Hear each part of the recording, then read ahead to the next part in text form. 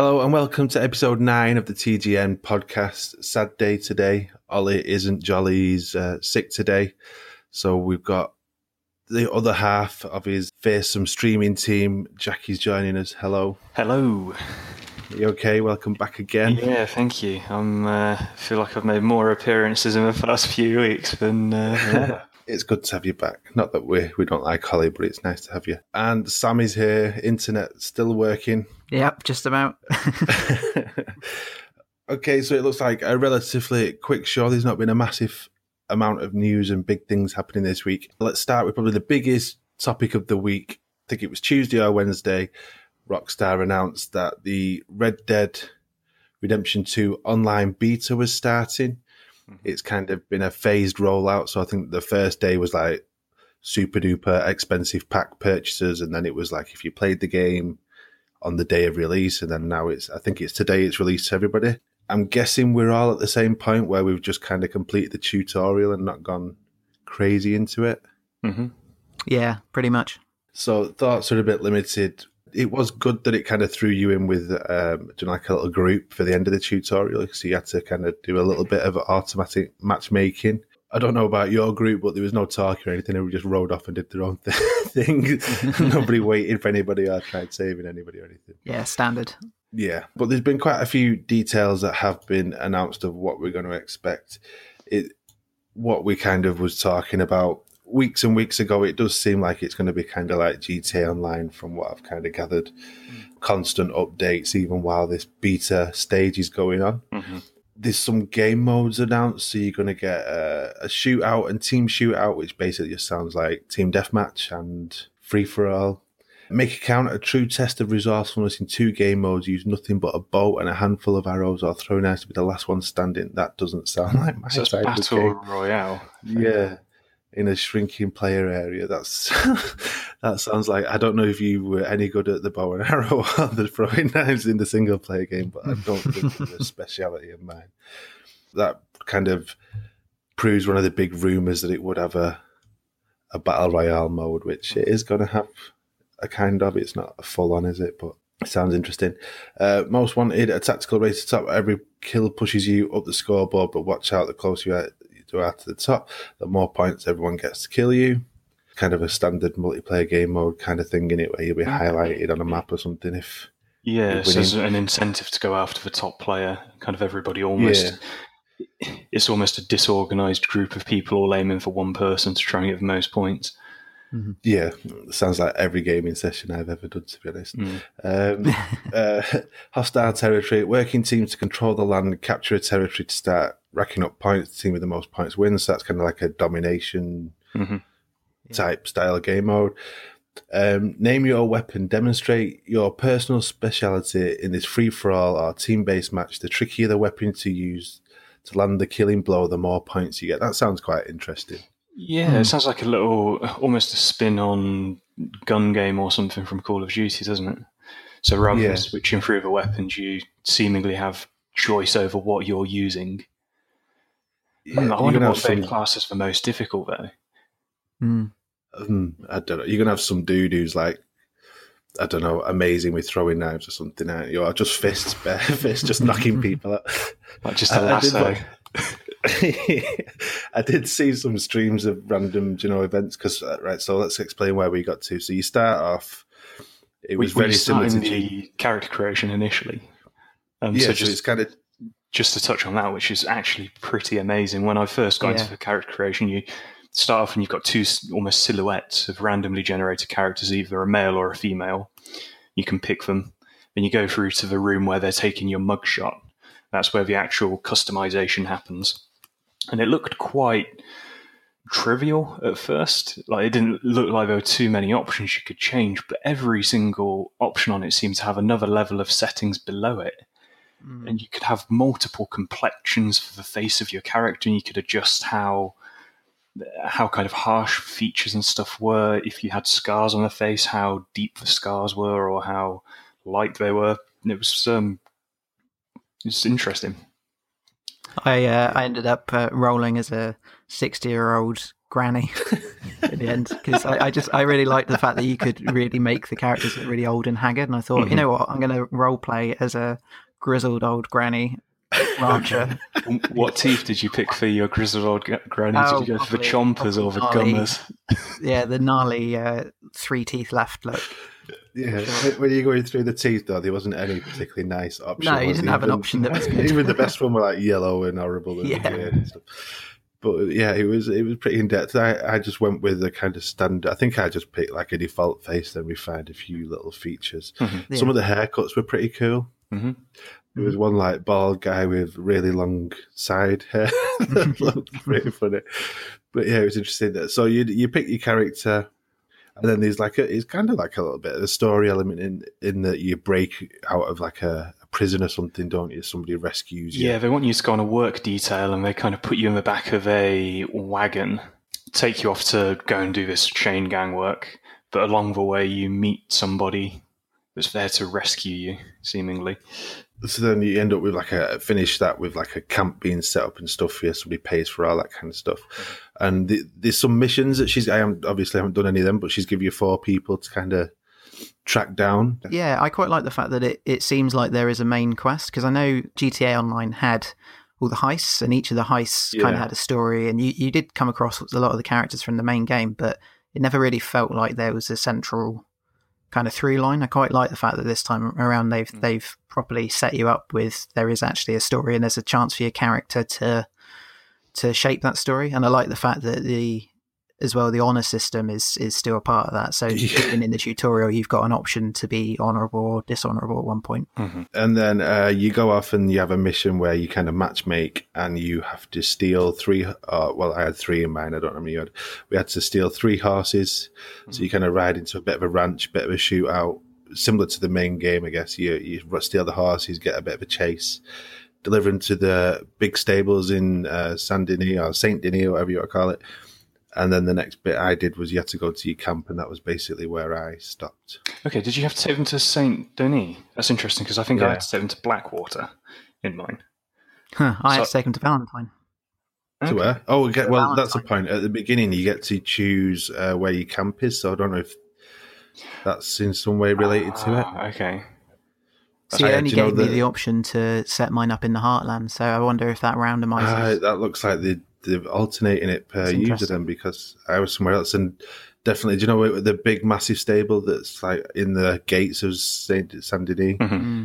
Mine was there. That was where mine was. Okay, mine was kind of just down in Blackwater, but it actually uncovered a whole part of a map that I haven't got to in the main game yet. I didn't realise there's Austin and kind of bit of Texas. Have you not gone over that way yet? No. Not gone over. Yeah, it's all of the original games basically down the bottom left. Yeah. See, I'm starting off in kind of the chapter 2 area, which is kind of nice because obviously I'm a low level character. It's kind of I'm at the same kind of level that I would have expected to be in the single player when I was in that area. So at least it's kind of familiar. Interesting. I wonder if it's just pot luck. You know, when you kind of start the game and maybe each kind of big area is like its own server or something like that. And well, because I noticed that when you go into the menu, I had a quick look at the menu before I signed off. You can, when you choose to free roam, you can choose where you start. So you can click free roam to carry on, or you can do free roam Amberino, free roam Heartlands, or whatever. So there's obviously, like you say, that there may be some kind of server related thing where they kind of pick somewhere random to set you off, and then that's kind of your home base. I suppose it works in a sense, spreading the players out as well, because it stops you getting into a heavily populated area at the start and people potentially griefing you. Yeah. I have seen people online. There just seems to be fist fights breaking out everywhere. Just people. There was a really funny one actually. I can't remember who started it, but there was 2 people just punching each other. Nobody was particularly winning, and they were stood next to a horse, and by accident one of them punched the horse, and it just kicked the other guy and knocked him out. And so he was, quite lucky. But yeah, from what I've seen and what I've kind of heard, it sounds like it's going to be quite a bit of fun. I know the persistent posse stuff and things like that seems to have a price of setting up that kind of thing. It's like $200, and I've got like 12 or something like that after finishing that first one. Yeah. So you're going to have to go probably robbing a few banks and stage coaches and all that kind of stuff to build up your cash. But it seems like it's going to be quite detailed, and I'm interested to see what kind of this story element goes, how that goes, what happens. Yeah, I'm thinking the story is going to be there initially, and then it's going to kind of phase out, and it'll be what you want to make of the online. It's going to set you up into almost pushing you towards creating a posse with other players and that player interaction. The good thing is, though, they can just keep adding, if it goes well and it's the way they choose, they can just keep adding these story elements in, to appease the people who didn't like the fact that there was no story DLC for GTA 5. Yeah. That you could kind of push these things up that you could maybe do in co-op. I hadn't even thought of that, like an online story DLC. Yeah, keep updating stuff like that. That'd be interesting. But we'll see how it goes. We got a question about Red Dead from Dr. Mpai.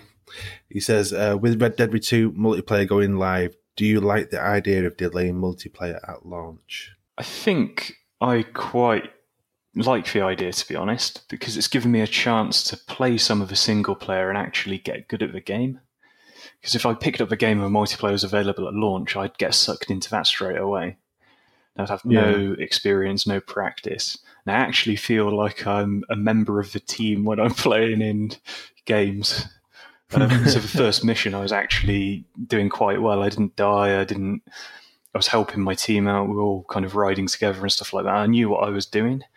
Whereas if it just dumped me straight into there, I think there'd be a sharp learning curve, especially with how many, I say obscure controls there are, but how many different controls there are in the game. Yeah, I mean, I think you have to be as big as Red Dead and as big as Rockstar to get away with it. Every game could do it, could they? I don't even think that Battlefield's going to get away with it with their delayed battle royale. I don't really see that, unless it's somehow amazing and different. I don't think that people are going to circle back around at the beginning of next year and go, "Oh yeah, Battlefield have released their battle royale now. I'll jump in now." I don't know. It's quite a risky move. I'm glad that Rockstar have done it this time, because I know that GTA online was a mess when I tried to play it when it first came out. But yeah, it's got to be a pretty risky move for kind of keeping people invested long enough after release to still be playing your game. Obviously, Red Dead's so massive that people were still, but I don't know if something else has come out recently, like, I don't know, Darksiders, if they waited a month and then released a multiplayer, I don't think people may have dropped off that kind of game by then. They may have just hit it for a couple of weeks, finished the story and moved on. It's probably a fine spot though, because with something like, if they did do a multiplayer again, a hypothetical situation with Darksiders, with something like that, it wouldn't be probably beneficial to release it a month after. But if they release something a year after, it might make people go, "Oh, I didn't finish that game, or I'm going to go back to that now." Yeah, that's true. I mean, a bit like Destiny does with its big content updates. A long time later, it does make people pick up the base game. So yeah, you're right. I think if it's either release it pretty timely, or perhaps release it a long time later to pick up a second wind. Mm-hmm. I like the way they've done this as well, like kind of releasing it in stages. I don't know about when you two played, but I had the Ultimate Edition, so I jumped in quite early when there probably wasn't a lot of people playing. But how did you guys find it when you joined? Did it all work okay? No problems or anything? No issues at all, to be honest. But when it initially dumps you in, it just felt like single player to me. Because I didn't really see anybody, and it was that first mission with the horses where I actually had my proper interaction, and I saw a lobby screen where it was matchmaking. But that was really timely and quick. Yeah. I mean, seeing as I did it this morning, I mean, don't get me wrong, it's the day when everyone's jumping in, so I'm sure a few people have probably taken the day off. But you wouldn't necessarily expect an early Friday morning to get straight into a lobby and for it to matchmake well when there's perhaps fewer players around, but it was completely fine. So that was pretty good. I was quite impressed. Moving on to another big and popular game this week, surprisingly, is Microsoft Wordament. It re-released this week on iOS and Android with a shared achievement list. It basically is the same download links and everything as the previous version. So what exactly is this? I know both of you two have been playing it. Can you explain why there's a new version and why it's got another achievement list? So it's quite like when they updated the word games and solitaire and everything else. They've kind of added sort of quests. There's a kind of a map that you have to work through for some of it in a kind of single player mode where you're completing objectives to get across several maps. So it's very, very familiar for anyone who's played any of the sort of casual games stuff in the last year or so, which I tend to get addicted to. I'm mainly on PlayStation, but these are the first achievements I've unlocked in a long time on the Xbox. Is just messing around with Wordament on my phone. But yeah, it'll be very familiar to most people. There's daily challenges, which you can get if you complete a certain amount of daily challenges in a month. You can get bronze, silver, gold, and platinum, diamond awards, and there's achievements for getting 12 bronze awards, which means you have to play for 12 months, and there's an achievement for completing every daily challenge in a month. So yeah, it's going to be very familiar to most people, but the actual game itself is just the Wordament that people will know. It's a grid of letters, and you need to try and find words by connecting the letters together. So yeah, nothing surprising, but it's just a very competent and straightforward game that can pass the time when you're on the train. That's the main thing for me.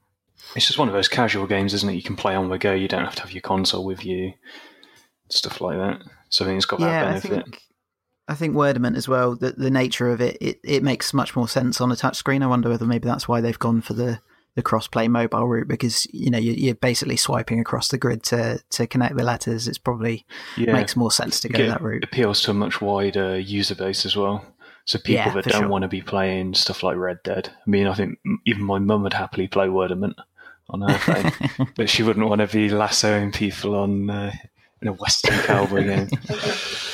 The question of the week for this week is from Stanley, who's got a question about Wordament. He says, with Wordament re-releasing as a universal list between at least iOS and Android, along with the multitude of Play Anywhere titles, what are your thoughts on more titles sharing lists across multiple platforms? I mean, I know Jack will agree with me on this. It's good in terms of cleanliness in the lists of games that we've got, because on PlayStation, the amount of stacks that there are, don't get me wrong, if people want to get loads and loads of trophies, there's lots of options, but it's really quite a mess to get your head around what's going on in those lists. Sometimes you've got EU variants, Canada, Japan, then you've got Vita and PS3 and PlayStation, and just it's just regional kind of variants for all of those platform variants. And, yeah, exactly. Yeah, I think we've got one game on True Trophies with over 8 variants. Yeah, we do. And to be fair, I think a lot of those, I think people know their audience when you get those come up. Mm-hmm. It also happens to be a really easy trophy list a lot of the time, and I think those people, I don't know, the cynic in me is thinking, well, if we release every single possible version that's available to us and it's easy trophies, then those trophy hunters will lap it up and buy our game 8 times over. And so it's, if you're a really dedicated hunter, then obviously you want as many stacks as possible, but I think just from a logistical perspective, it's nice to just have everything shared and not have to worry about what version you've got and which version you're looking at. Yeah, I agree with that, and I think it comes down to if you enjoy the game as well. Something like Wordament, where it's a bit of a time sink and there are some achievements that are going to take you a little while. You probably don't want to invest twice the amount of time you would be in that to get the achievements in 2 lists. Yeah. Or have both of the devices, even. Yeah. The Play Anywhere stuff is pretty much perfect. Like, it's not something that I use myself, but I could really imagine that if my PC was powerful enough that I could maybe play a game in the front room and then move on when the kids want to watch TV and then play it on my PC. And if they expand that to, as phones get more powerful and things like that, I think it'd be pretty much perfect. And I guess that's kind of the way they're heading. The stuff between iOS and Android, I prefer that as well, rather than buying 2 versions of the same game, like say you would do with Minecraft and stuff like that. I know you can get cross-play between stuff that is obviously different platforms, different lists as well, but I wonder if it makes it easier from a development perspective as well to integrate stuff like cross-play or shared leaderboard. I think that would be really interesting, for games like, for example, Fortnite, where you can link your accounts, and now you can on PlayStation as well, and you can kind of share all your purchases and your progress between each platform you play on. So no matter where you play, you've always got the same unlocks and the same, I don't know, kill to death or whatever they track on there. I think that'd be really cool if in the future maybe you could play a game on the Xbox One, like say Battle Royale, it got achievements finally, and then you could pop achievements on there, then you could maybe go over to the PlayStation, and because they've got the same requirements for the trophies on PlayStation, your progress brings over and you automatically pop all those trophies there. Like, I don't know if other games do it. Like, I know Minecraft stuff, stats and things like that, you can import worlds, but if you could actually bring your stats over and have it seamlessly and pop achievements and trophies, that'd be great. I think I might do that quite a bit. All right, let's move on to the big site news of the week.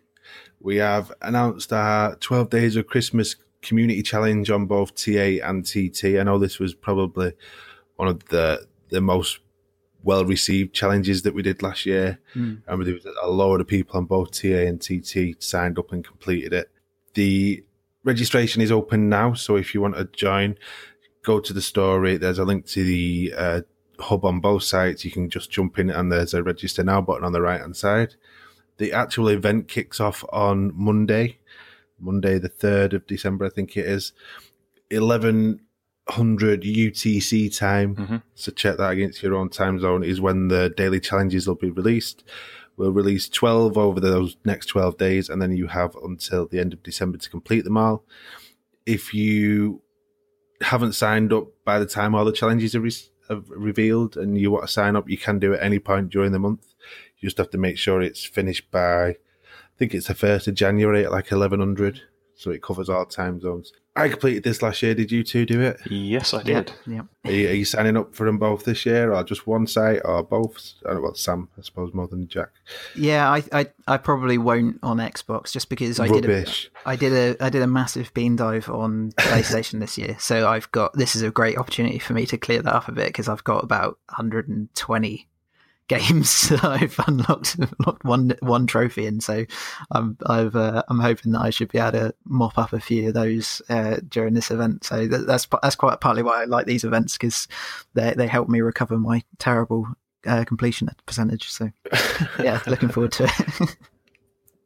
I might do the 100 trophies. What I'll do is, because I know this happened last year, some of maybe it was the alphabet challenge, it might have been. One of them will come up that you think's really difficult, and then somebody will find a game that's like £2 that has the perfect type of achievements or trophies or whatever in it. So I might do that. I might see what the challenge. I haven't seen the challenges yet, so I'll see what they are on TT and then see how much it costs to whip through them all, and then I might sign up. Yeah, that's one thing that's worth saying, actually, for those who've got both consoles, is that it is, without giving any of the challenges away, they are different on PlayStation. Some of them are the same, but some of them are different. So it's not going to be a grind to do the same thing twice. There's going to be some differences in what you have to do each day. So yeah, look out for that.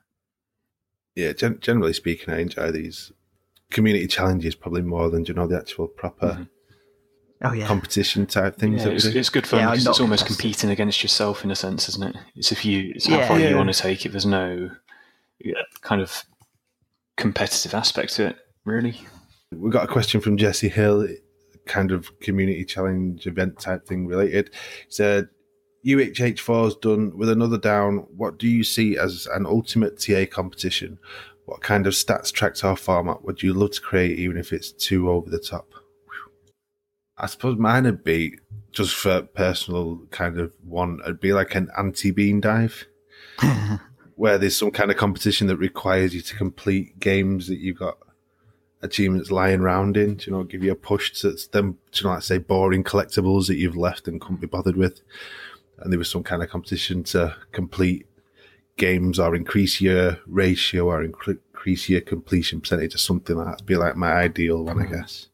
Yeah, I quite like that. I mean, obviously when I do a bean dive, my self challenge is to recover it. But yeah, if there was if we could somehow do an event to kind of track the recovery and maybe have a competition to get to a certain point in your recovery by a certain date or something like that, that might be an interesting one to look at. think there could be room for starting as many games with discontinueds and unobtainables as possible. Oh, you heathen. That'll probably get one person enter. I think generally with the like the contests, I always enter them knowing that I'm never going to win. It's kind of just see how far I can progress things. But the level that some of the people compete at is just mental. And it, like, you see the same kind of names appearing for each of the different competitions, like Leapfrog and UHH and GTSC. Like, it's just crazy what some of these people achieve. So I don't know, maybe something that could stop them.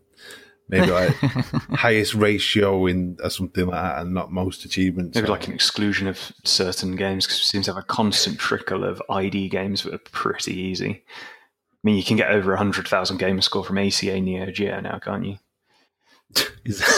Yeah, and similar problem on PlayStation. We've got so many visual novels that you can just hold down a button and go make a cup of tea. Yeah. Going on there as well. So maybe like an old school restricted Xbox 360 games. Yeah, Xbox 360 XBLA titles at 200 gamer score. Yeah. Only odd achievement gamer score numbers as well. Oh no! See, now you're turning me off. But yeah, definitely go and sign up for the 12 Days of Christmas Challenge. It was a lot of fun last year. You get, if you complete it before the end of the year, you get one of our community challenge badges, or if you've already got one of them, the colour will kind of increment for it. So get on it. A lot of fun. And there's don't know, it's quite interesting in it, seeing that door revealed on the morning and go, ooh, what games can I have for that? And you'll have like a little thing on your profile that'll give you like suggestions of achievements you've got or trophies that meet that criteria in games you own and stuff like that. So definitely worth checking out. Regular news. So we're obviously turning over to December. Wow, this year has flown by. So we've had the normal kind of things happening. So we've had games with gold titles revealed. This was a little bit different than normal. Caused quite a bit of controversy on TA. Yeah. So we're going to get Cube 2 throughout the whole of December. We've got Never Alone with something, a little in brackets name that I'm not going to pronounce. That's available 16th of December to the 15th of January. I remember that's a cute little game, quite quick completion. We've got Dragon Age 2 on the 360, and of course Back Compat from December the 1st to the 15th. And then the one that really seemed to heat up the discussion was Mercenaries Playground of Destruction, which is available from the 16th to the 31st, and that is a old original Xbox title. So obviously no achievements. But one of the best games of this generation, I would say.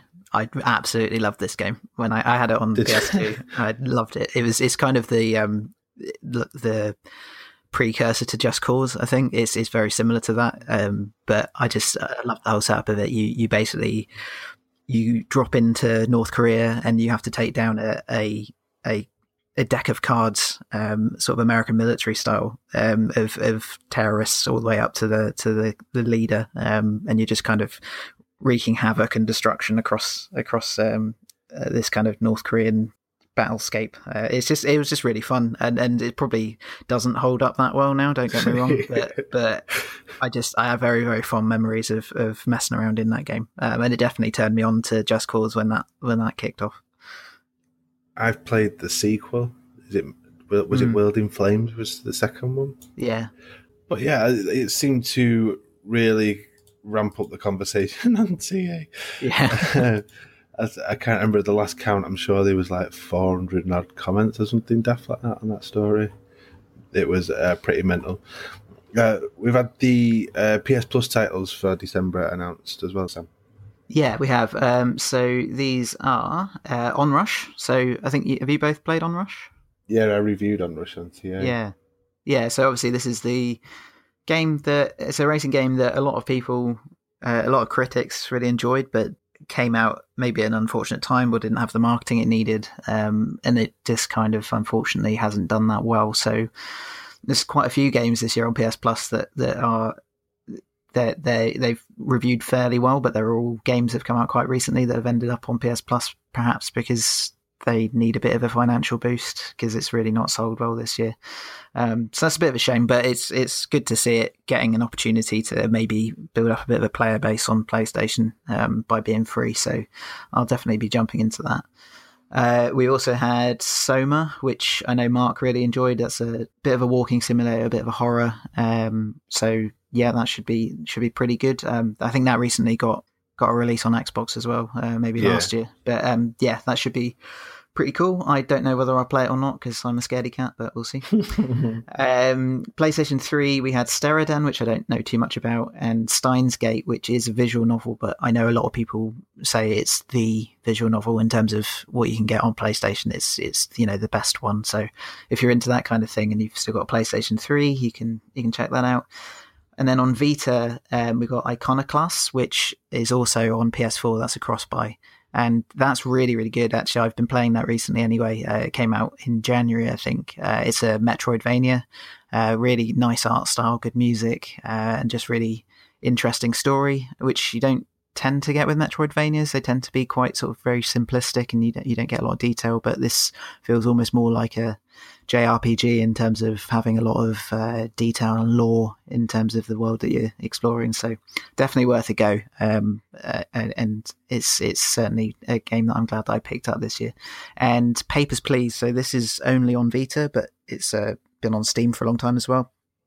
This is a very strange game that I played through that I've got a full walkthrough for on TT as well. It won't take too long, but basically you're playing a border inspector and you have to inspect people's passports as they come in. But you're in this made up Eastern Bloc kind of country in the 80s, and there's all sorts of sinister goings on, and there's bribery, and there's some kind of revolution going on. There's a terrorist organization, so it's quite interesting. The gameplay is obviously very strange because you're just checking people's passports, but each day it gets more and more complex because the government enforce more rules and say that you need to ban these people from this country and look out for this guy. He's a suspected terrorist and things like that. So you have to be very cautious about how you progress because you can get fired and get a game over, or you can get caught out accidentally helping a terrorist and get game over. So yeah, it's an interesting game and actually an interesting trophy list as well because there's quite a lot of different endings you have to get to see everything out. So if you've got a Vita,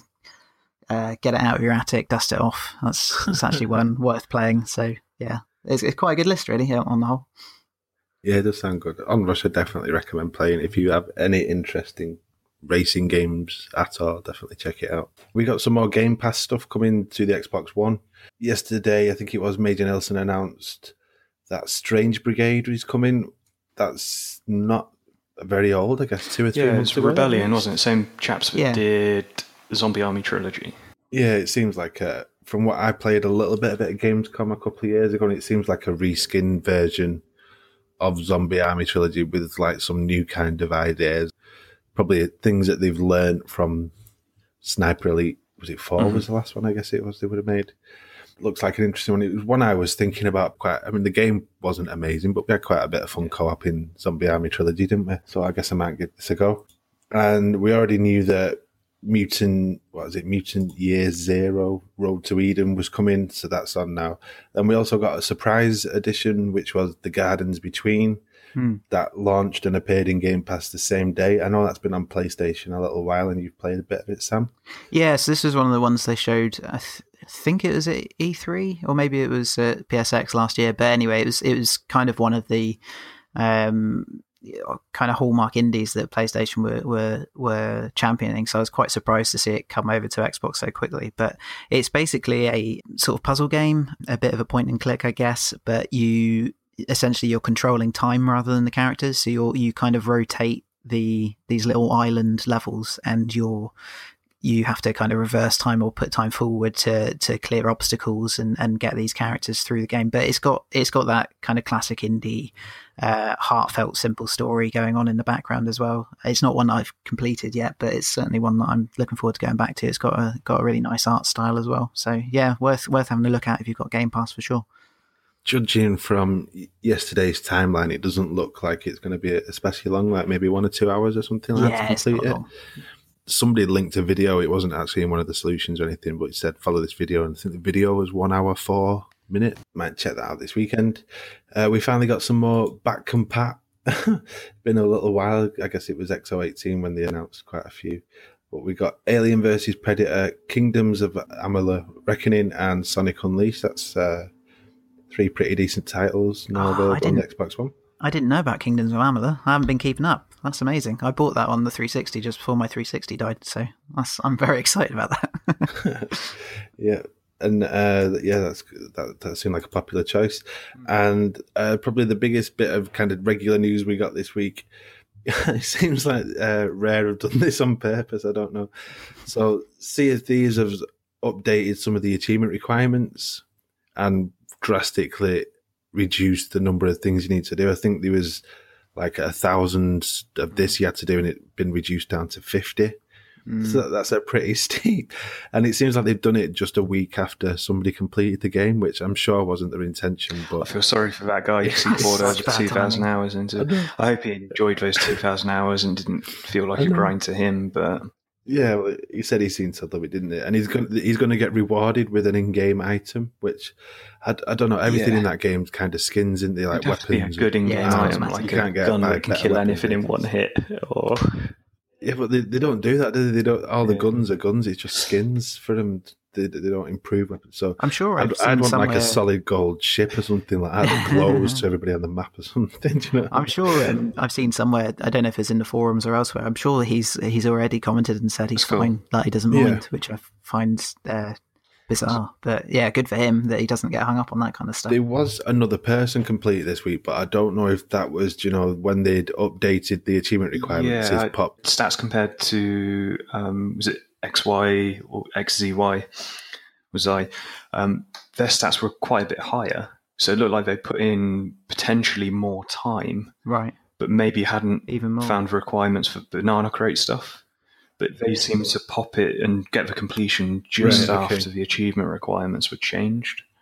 So it seemed like they were well on the way to it, and this just helped push them over the line for the ones they were missing. When it was announced, Mark was doing the story for it, and he said he's still not got any banana crates, I think he said in Slack. So from 1,000 to 50 is going to help, but I suppose he seems to have played it quite a lot. Grinding banana crates. Grinding banana crates. That's a double-edged meaning. We got a couple of questions about this. So Ian Triplo and Daniel Tate, very similar kind of things. We see these changing achievement bands. Do you support the changing of requirements? If someone's got it, I think that undervalues the work they've done to gain it, and should it not change? That was from Ian Triplo. And Daniel Tate said, how annoyed would you feel if you were the guy who completed Sea of Thieves just days before they reduced the achievements? I would want my time back. At least they're doing something special for the people that had met the requirements and done it before that. I mean, I know it's just an in-game item, and they could, like, an Xbox One X would be nicer or something like that, but it's still nice for doing something because they don't have to at the end of the day, do they? No. And I think it depends on the achievement and the game in a way, because this, I think, would annoy me because it's a grind. I think if they reduced the requirements on something that was difficult and I'd done it while it was difficult, I would still have the feeling of having achieved something tricky. Yeah. And I guess you can get that a little bit with the grind as well, which might be why he's okay with it. He's still proud that he put the time in or whatever, or he just enjoys sailing around. But I think, if it was skills based, it wouldn't matter to me. I mean, I'm like that anyway with achievements. I don't mind if I only get 5 gamer score, but the achievement was actually really, really hard. I still see that as, I still feel proud of the thing that I did, and I don't mind that it's, maybe not reflected in the gamer score. Trials HD, there's an achievement on that called Marathon. You have to complete a endurance series of tracks, basically 21 tracks in a row, a mix of hard and medium, and you couldn't fault, which means you can't fall off your bike for any of those tracks. You had to do them all in a row. No breaks between, and your faults counted for the duration of those 21 tracks. And you had to finish it with 0 faults to unlock the achievement. I spent a good couple of months just practicing on it, and there was one chap in the world who had unlocked it. And it took him a good few months as well. But after that, with so many people complaining on the Red Links forums and stuff like that, they decided to lower the requirements by removing some of the hard tracks from it. So it became a mix of the easy and medium tracks instead, which made it substantially easier. And I think within half an hour of that change happening, I unlocked the achievement, which was great for me, but it probably felt like a bit of a kick in the teeth to the other guy. But it made all the achievement hunters happy. Yeah. Killer Instinct did it, didn't it? Early when the Xbox One released it, was it 2,000 fights you had to do with every character, and they reduced it down to like 200 each or something like that. So I know people were grinding that, and then it got reduced quite quickly. But this one's been like 8 months. It was 8 months, and there was radio silence about them changing stuff. Really, it just seems to have came out of the blue. Yeah. Do you think they've realistically waited for somebody to do it so they could say, "See, it was possible, but because you're all moaning, we will reduce it"? That doesn't seem like rare. I can see some companies doing that, but that doesn't seem like a rare thing to do. It seems like there's probably a lot of red tape behind the scenes, maybe. Yeah, that maybe they had to go through a process, or they had to prioritize the content they had. It's something you don't want to say, "Oh, we're thinking about changing it," if there's a chance that it might not definitely happen. Yeah. It's here now, so I think a few people might be tempted to jump back into the game now that the achievements are, I don't know, I suppose that's significantly... That's interesting, actually. There's definitely going to be a little bump, isn't there? Yeah, although, again, we know that Mark hasn't seen a single banana crate, so, it's drastically reduced, but it still could take quite a long time. Yeah. It was some other achievements as well that had the requirements tweaked, I think, so it should make it overall a lot easier. Ubisoft have revealed the release dates for the first Assassin's Creed Odyssey DLC, which looks pretty cool. So it's Legacy of the First Blade, and the first, I think it's a 3-parter. The first one's going to be called Hunted. The trailer for it looked pretty nifty, I thought. It's going to be releasing on December the 4th, so that's next Tuesday. And then we've also got, I noticed did an update yesterday that said it was going to be preparing the game for this. And it also showed the next one of, these little single quest, little title updates they've been doing. They're adding support for the third one of them. So that's good news. I know you've been enjoying the game, Sammy. What do you think of that trailer? Looking forward to it? Yeah, I mean, I'm massively into my ancient Greek history and Persian history as well. So this is kind of cool because it's involving some actual historical characters from Persia. So yeah, it should be quite cool to see how they Assassin's Creed up with those characters. I think, was it 5 achievements and trophies they've added for that first part of it? Yeah. And then the other ones are coming early 2019. And obviously in March, I think it is 2019, we've got Assassin's Creed 3 and Liberations will be available, the remastered versions of them. So if you like Assassin's Creed, you got plenty to be going on with through the first half of next year at least. Last bit of news, really, we've got the Game Awards is coming up next weekend, so we'll probably talk about more stuff about it next week. But there's been a few little announcements and possible leaks that have appeared this week, Sam. Yeah, so if anyone knows anything about the Game Awards, Jeff Keighley is the mastermind behind it, and he's a notorious hype maker on Twitter, let's say.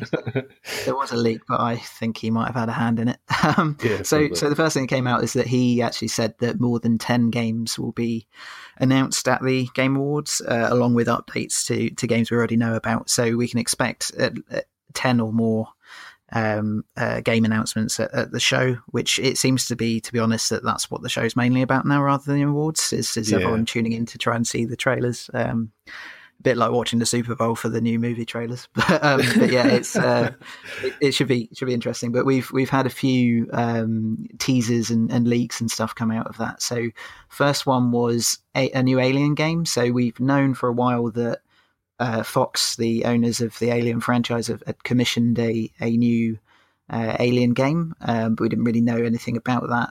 And it's got a trademark registered with the EU recently for Alien Blackout, and that's been described as a game with.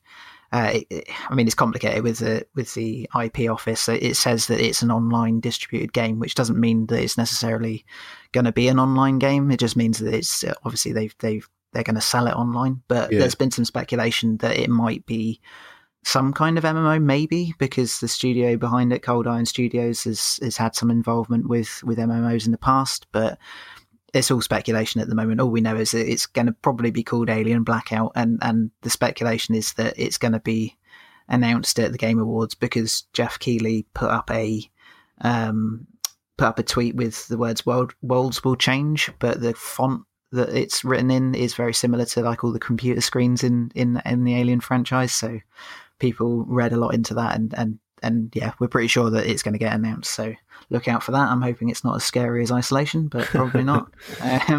Obsidian Entertainment. So this is the company that have been recently bought by Microsoft, but they actually had a game in the pipeline already with Take-Two. And yeah, they haven't really released much information, but they have specifically said that it's going to be announced at the Game Awards on December 6th, and they've got a countdown on their website. A lot of the stuff on their website counting down, it's kind of got certainly a space theme. There's space blasters, as they keep talking about space as choice. But everything's also got a little bit of a retro, almost BioShock Infinite look to it. So I don't really know what to expect from it, but it might be a kind of a kind of space punky kind of thing going on. Maybe a little bit Borderlands like, who knows? But yeah, certainly exciting to see what they're up to because they're a pretty renowned RPG studio at this point. So yeah, we've got that to look forward to. And the last one was, this is the one that I find very suspicious in terms of it being leaked as opposed to just something that Jeff Keighley's cooked up. He put out a tweet saying, "Today we start transitioning into the Game Awards world premiere land. There are a lot of games we won't be talking about until the show. All eyes on you." And then he directly referenced Walmart Canada in this tweet, and then Walmart Canada have put up a page for Death Stranding, and it says shipping on June 30th, 2019.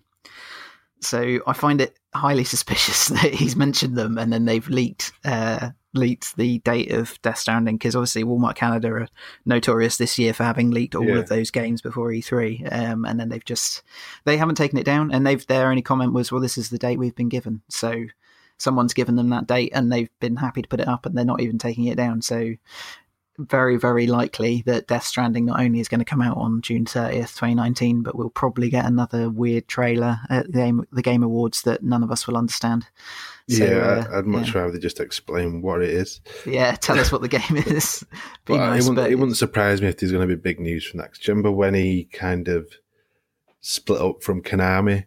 Yeah. Like his first kind of big public appearance afterwards was at the Game Awards, wasn't he? And he got like a big round of ovation, and Jeff Keighley was all over him and stuff. So it wouldn't surprise me if he's got a good relationship.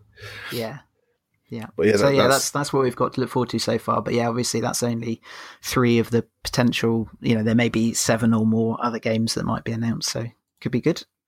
See if we get a Splinter Cell for Mark. Yeah. Make it happy, wouldn't it? It's got his fingers crossed every announcement for that. But that Game Awards is happening very, very early in the morning for us. I think when is it? Is it next Friday? Yeah, it's 1:30 a.m. on the Saturday for us, I think. Great. Yeah. I don't know. Hopefully we got some US peeps are going to sit in the chat and cover the news. You might be having a late night though, Sam being the only person. Yeah, otherwise I'll have to have a nap in the afternoon on Friday. All right, let's finish up this week's podcast by going through the games we streamed this week. Yeah, so 4 streams as usual, and we kicked things off with a game called I Am the Hero. And this was a little side-scrolling beat-em-up. It had a really interesting art style, actually. It was 2D, 3D, with kind of a bit of a perspective distortion on the screen itself. So it got smaller toward the front, so it was almost angled, right. Which made it look really interesting. It had some great kind of rain and weather effects and stuff. The gameplay itself, it was proper old school beat 'em up. You had a little character that you could play. You had X to attack, and then you had a strong attack too. Dependent on where you pointed the stick, you'd either attack low or high. You could kind of knock enemies up into the air. You could have a couple of enemies pour onto the screen to start with, and once you'd defeated all of them, a go arrow would appear on the screen telling you to progress to the next one. So you were locked into the screen until all of the enemies were defeated. Right. And it was just that, progress through the levels. You'd eventually make it to either a boss that you had to took more damage than the regular enemies, and then you'd make it to a doorway, and that would progress you on to the next world. You had power-ups as you were going through. If you clicked both sticks in, you could go into, we called it the Super Saiyan mode. It was a little Dragon Ball Z-esque. Your character started glowing, and during that time you couldn't lose your combo. There's a combo counter in the corner. If you did take damage, that combo counter dropped down to nothing, but there are achievements for getting 100, I think 500 and 600 combo counter, which is quite crazy. It was good though, and you could swap your character partway through. So you started playing as a shorter character that was a little bit quicker, but you could push one of the shoulder buttons and you'd flip over to a character that was in a suit that had a gun, but the gun was comical. It shot a boxing glove out of the end as opposed to bullets. So it had quite a short range of attack. It played well though and looked great. So definitely one to have a look at if you like the old school beat 'em ups. Then we moved on to Bendy and the Ink Machine, which is a latest game published by Rooster Teeth. The style of it is very Bioshocky. You had kind of old school music playing as you were going around. Just the environment itself felt quite old, and you also had audio logs that were effectively it looked like a carbon copy of the audio logs that you'd find in Bioshock again. It looked like Bioshock meets like Steamboat Willie or whatever it was called, like the early Mickey Mouse stuff. Yeah, exactly. That's I think how I described it in the stream too. It was interesting though. You had to use the audio logs to kind of gather information and learn about the environment as you're going around, and that would point you towards clues on how to solve the puzzles. But there was a lot of backtracking in it. There's a lot of go to point A, and then you'll get an objective, and then you've got to go back to point B to complete that objective. And I found myself walking around the environment and looking at the wall, and there'd be a switch there, and I'd try and flick the switch, and I couldn't interact with it at that point. I'd have to go and initiate the objective, and then I'd have to go back again to flick the lever, which was it just felt like a A to B, back to A game, and a lot of wandering around. The wandering around, it wasn't too bad, but it was just the environment, and it was all desaturated, no real colour to it, almost black and white, but not quite. And that meant that as you were wandering around, nothing really stuck out to you. So I got lost in the corridors numerous amounts of times, which was a little bit frustrating, but it's worth a look. I think not one I'd be looking to play again soon, though. Then Thursday, we moved on to SteamWorld Dig 2, which was really interesting, actually. I haven't played SteamWorld Dig 1, and this is obviously the sequel to it. It's a Metroidvania title, and you've basically digging in a world. It's a steampunk world. You start from the surface, meet some people, and they kind of give you a pick and learn a little bit about the game. You're effectively digging down, almost like Dig Dug. You have enemies spawning, and you can mine resources, get those resources, and sell them to a trader to earn money. You can then upgrade your weapons, you can upgrade your items. It's Metroidvania in the sense certain areas are locked out until you get certain items. So we started off with a basic pick, which was cool. That was good for mining. We upgraded that so we could mine a little bit quicker. And then we couldn't mine when we were jumping, so that stopped us getting into certain areas because we couldn't mine the block that we'd need to actually stand on and get through. But we unlocked a steam pressure gun, which could shoot a bomb a little bit across a map that'd stick into a block and allowed us to get into those hard-to-reach places. And then we unlocked a jackhammer just toward the end of the stream, which was interesting. But the world itself is big, basically grid of blocks that you can mine. But you do have fast travel points in it, which are very regular, which is nice. So once you get to an area, you don't have to backtrack all the way back to the top each time. You can just hop straight there. And also had puzzle rooms, which were the kind of hardcore platforming sections, I suppose, and those would usually reward you with a cog.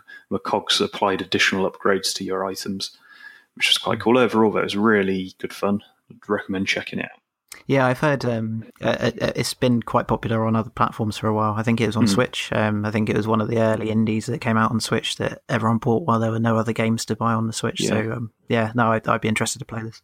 Yeah, and it felt like a really solid game. It played really well as well. So definitely wanted to check out. And then we moved on to Neuroblocks, which we played for about 30 minutes or so.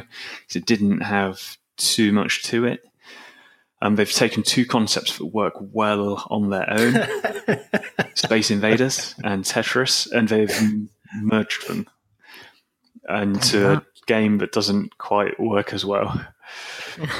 So There's a reason no one's done that in the last 30 years. Yeah, I know. So you play a little ship on the screen, and obviously it's a horizontal screen, so you've got a massively wide play area, no bars down the sides or anything. You can move left or right. And that's it. You're stuck on one plane, and you can shoot upwards. And different ships fly onto the screen that you've got to try and shoot, but blocks also fall onto the screen. You can shoot the blocks to destroy them if you want to, but if you let them get down to the bottom of the play area, they start stacking up, and you have to try and make either a diagonal or a straight line or a vertical line of three of them together, and that'll combo them, and you'll get points for that. And that's the whole of the game. Basically, there's a survival mode where you've got to keep going for as long as you can, and there's also a levels mode where the levels have a tiny bit of variation. There might be an object that you need to super jump over, and I put air quotes around super jump because the super jump was very lackluster. You jumped about a centimetre upward, and you had to time it perfectly to avoid the objects. You didn't get enough distance. But the levels mode, you had the goal of making either like 4 combos or 5 combos, and it just seemed to go up. The levels didn't vary too much, and the achievements were super difficult. And when I first saw the achievement list, it was a lot of do this 500 times, do this 1,000 times. And I thought it was the same guys that made that Brick Breaker game that Rich loves so much. The impossible one. Is it Sandhook Games or something? Yeah. Yeah, but it wasn't. I think this was a solo dev, but the achievements do seem wildly difficult. Nobody's completed it yet, which doesn't bode well. But we played this for about 30 minutes, and then we ended up hopping back onto SteamWorld Dig to get another half an hour of that in. So yeah, I think the chat was pretty much begging to move on. So if you hear people telling you to play a really cool Tetris game that that's just been released, make sure that it's Tetris Effect. That's what they're talking about. Don't get confused. Not that really cool Tetris Space Invaders game. Yeah, it was overall a good week for streaming, I think. Apart from the finale. Yeah, but you got to play a couple of bad ones to play the good ones, don't you? So next week's streams, we have got, I don't know any of these games, Ollie picked all these, Rival Megagun, Goat Punks, Horizon Chase Turbo, and The First Tree. So it sounds like quite a variety if you're just going off the names, I guess. I know that Rival Megagun, the only thing I know about that is it's a shmup, so it's a sort of old-fashioned shoot-'em-up vertical scroller. But I think the mechanic is that you can you play in 2-player, and you can invade the other person's screen if you power up enough. So it might be a good one to co-op on Monday. So that'll be good. Last question before we go is from Curse Souls. He says, with the majority of big games out, which ones are you going to work on, and is there one that doesn't interest you one bit? For him, he's going to be playing Assassin's Creed Odyssey a lot, and he won't be playing Black Ops 4. So let's go around the room. Sam, anything you're working on, something you're definitely not going to play that's a big game? Against my better judgment, I am trying to get a platinum in Red Dead. I'm leaving the 70 golds until last in case I give up on some of the other trophies, because I really didn't get many golds throughout when I was playing, so that will be quite a challenge. But yeah, I've got to get through skinning every animal and seeing every animal and doing all the challenges and everything else first, so that may last me a good year. In terms of something I won't play, unfortunately I picked up Monster Hunter World in Black Friday, played it for about 15 minutes, and I thought this was a terrible mistake, so that's going to be one of the year's games that I'm going to have to drop, unfortunately. Okay. Jack? Okay. For me, I'm similar. I think at the minute my time investment is entirely Red Dead Redemption. which is surprising. Actually, it's gripped me a lot more than I thought it would. I might pick up Just Cause 4 and give that a go as well, because that comes out soon and that looks quite fun. But I think until the next Trials game comes out, Red Dead's going to be what I play. Okay. Anything big that you're not going to be playing that you might normally have expected to pick up some at?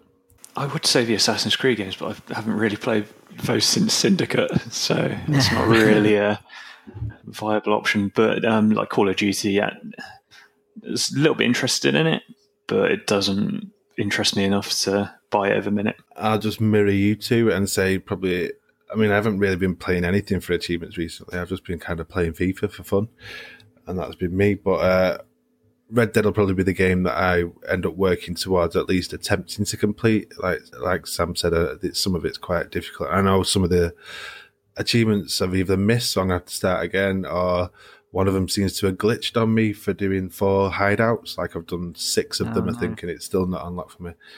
I've seen some people said like you got to do weird specific actions for it to count, even though you might complete it. So like some of them, like I think there's one where you go into a house and there's a couple, and like the woman goes upstairs or something, and I ended up doing all the stuff, but then killed them both. I think like there's a bit of a fight ensues. Took the loot, but then there's something else you're supposed to do with one of the characters, and I missed that. So I don't know. I think I might have to do them again, but I'm pretty certain it's like once you get to chapter 2, you can pretty much just ride up to those like locations. So yeah. I don't think it'll be too much. And then games I'm not going to play. I don't know. There's a few for me. Like Call of Duty is not interesting me, which I'd normally play. I mean, Callum wanted it for Christmas, so I don't know. He's only 10, so I don't know. I might let him play it. I don't know. But then that means I can play it if it interests me. And then Battlefield as well. Battlefield 5 Battlefield in general is a game that I always pick up, and just Battlefield 5 has given me no interest at all. I think that's true of a lot of people, unfortunately. It's probably one of them now that it's been out a little bit. Normally I'm really bad, when a game comes out and I go, I'm not interested, then you see a bit of hype around it, or you see people playing it and it's like, in a few days it's like, right, okay, I'm going to have to buy it. But nobody I play with on a regular basis has mentioned, picking up Battlefield 5 or anything like that. So, I guess that'll be one I might wait till EA Access it arrives on there and it's free. Might as well make the most of the £19 I'm paying a year and never using. All right, that is it for this week. We'll be back next Friday. We're going to have more of those Game Awards stuff. Might be a few more leaks this week. Knowing Jeff Keighley, there'll be lots of leaks this week. And Just Cause 4 drops next week. Have a good weekend and bye. Bye. See you later.